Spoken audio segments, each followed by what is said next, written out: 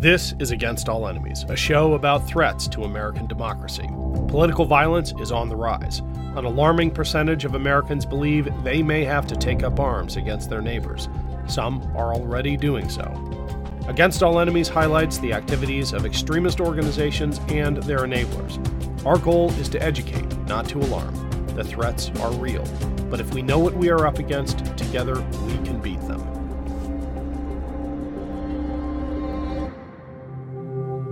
It's Ken Harbaugh with Against All Enemies on the Midas Touch Network. Donald Trump just sent out this thank you to notorious mob assassin Sammy Gravano. This is on the heels of his legal team arguing that he could order a hit on a political rival and escape prosecution unless he was first impeached. We did a recent episode on that specific legal argument, but I'll sum up my critique here. If a president has to be impeached in order to face legal consequences of any kind, including for murder, then he could, in theory, just order the assassination of anyone in Congress who dared vote for impeachment and be entirely immune from prosecution because impeachment would have to happen first.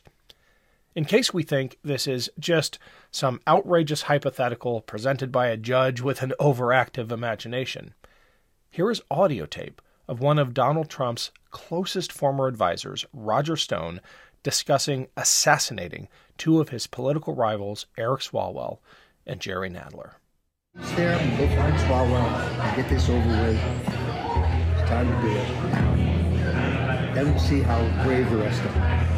Either Swalwell or Nadler has to die before the election. They need to get the message. And just not putting up with this again. Donald Trump has introduced violence into our political discourse in a way we have not seen in a very long time. He is clearly a danger to the republic and to society. It is long past time that people outside politics assume as part of their professional responsibilities a duty to warn the American public. I'm talking about lawyers and medical professionals and others speaking out about the danger Trump poses. I talked with Dr. Bandy Lee about this. She is a clinical psychologist who taught for 17 years at Yale and was one of the first to recognize this duty to warn when it comes to the former president. It was a controversial decision at the time, and she actually lost her job at Yale over it. I dive deeper into that story in our full interview on Burn the Boats, but I wanted to share this excerpt with you now. Dr. Lee has clearly been vindicated. Donald Trump's followers have committed heinous acts in his name, including a violent attempt to overturn a Democratic election. One of the most interesting insights she shares, and I want you to listen for it, is that fascism is less of a political ideology than a mental pathology. I think we're seeing evidence of that in how the cult of Donald Trump operates today. Here is Dr. Bandy Lee, one of America's leading clinical psychologists, on the danger Donald Trump poses to American society. Can you talk about the duty to warn? I've got a law degree. I'm really drawn to this idea in tort law, and obviously there's an analog in the medical profession, because I think we need to understand that to understand the path you chose and the price you paid. What is the duty to warn, and how did you feel about it when you saw this threat to the nation? Yes, in general, it's a duty that derives from our responsibility to society. Psychiatrists don't just have a responsibility to patients. They also have a responsibility to society, as outlined clearly in the preamble of the American Psychiatric Association's ethical guidelines, even though they negated it at the onset of the Trump presidency. There was a case in California called the Tariff-Soft Doctrine that brought about the phrase duty to warn, but the general principle was that confidentiality, which is sacrosanct in medicine and psychiatry, still has a rule that supersedes it, and that is the duty to warn against danger. So you can break confidentiality in the case of a patient. If the patient expresses an urge to harm others or to become a danger to the public. Now, that's in a patient situation. In a public situation, the duty to warn is even more encompassing because there is no confidentiality to break. Whatever we're making our assessment from is public knowledge.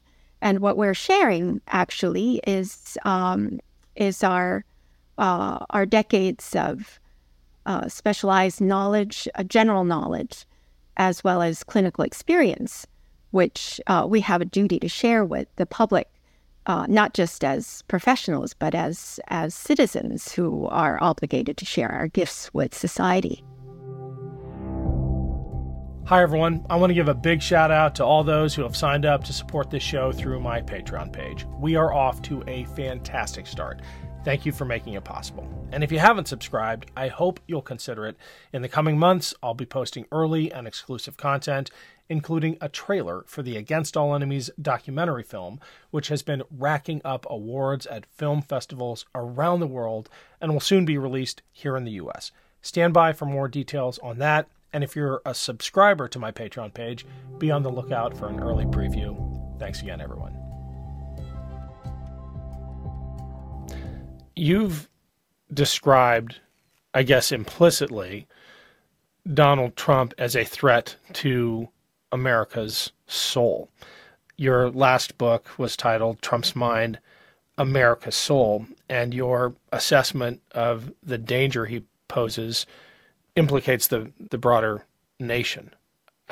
Can you explain extending that assessment to America itself and how our soul is affected by the former president?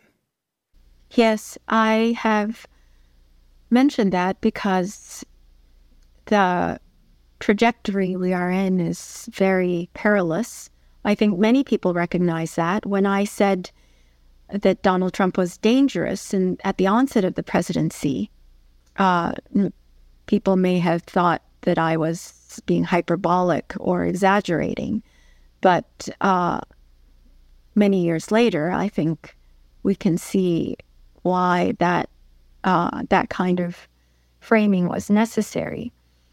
Since the spread of the Trump contagion, I've also described the course we are on as a death spiral, because from my perspective, fascism is not a political ideology. It is mental pathology in politics.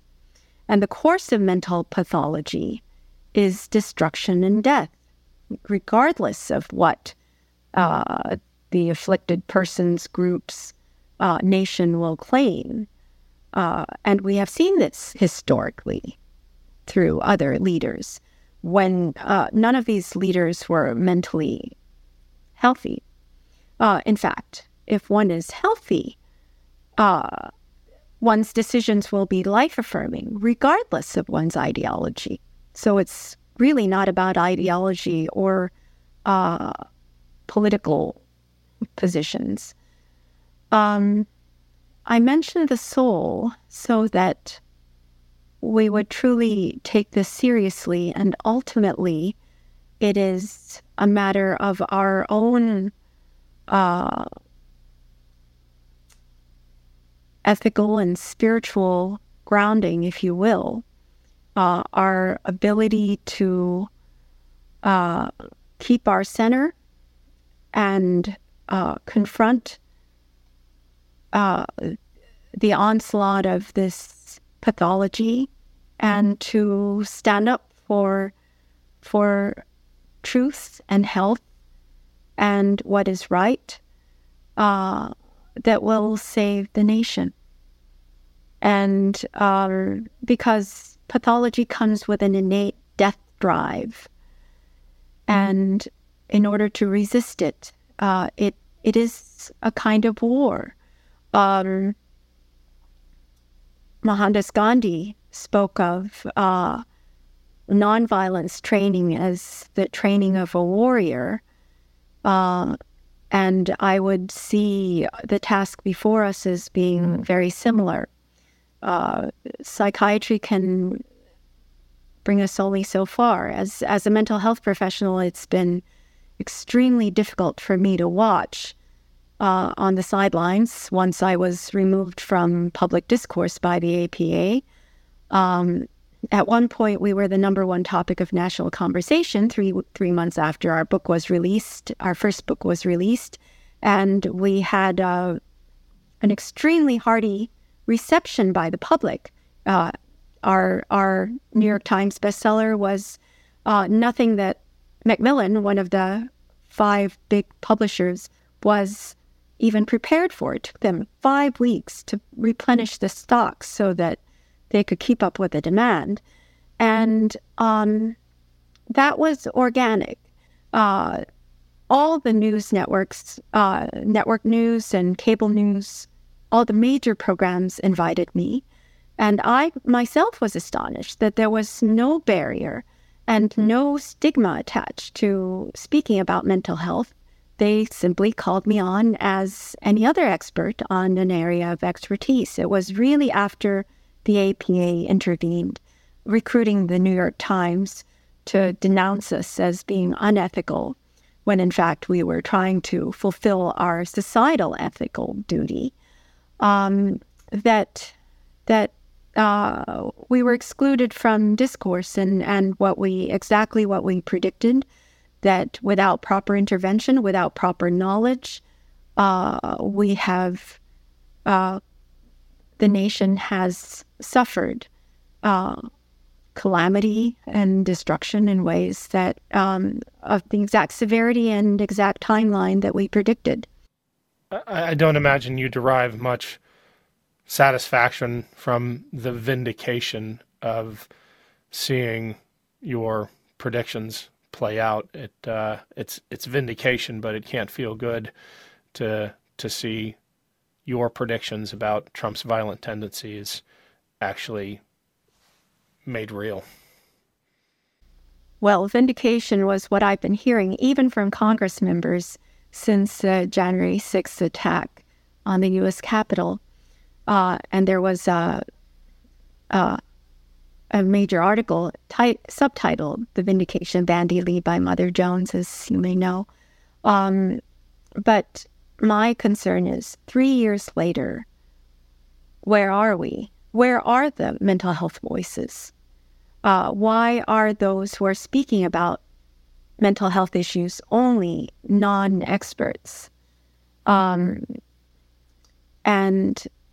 if we as a nation cannot derive the correct knowledge, the proper knowledge, and intervene properly for a given crisis, it's not always the case that we're dealing with a mental health crisis, but in this case it is, then why will we not hear from the appropriate experts, and why are we still sidelined? So for me, the vindication is not very relieving. It's rather more tragic.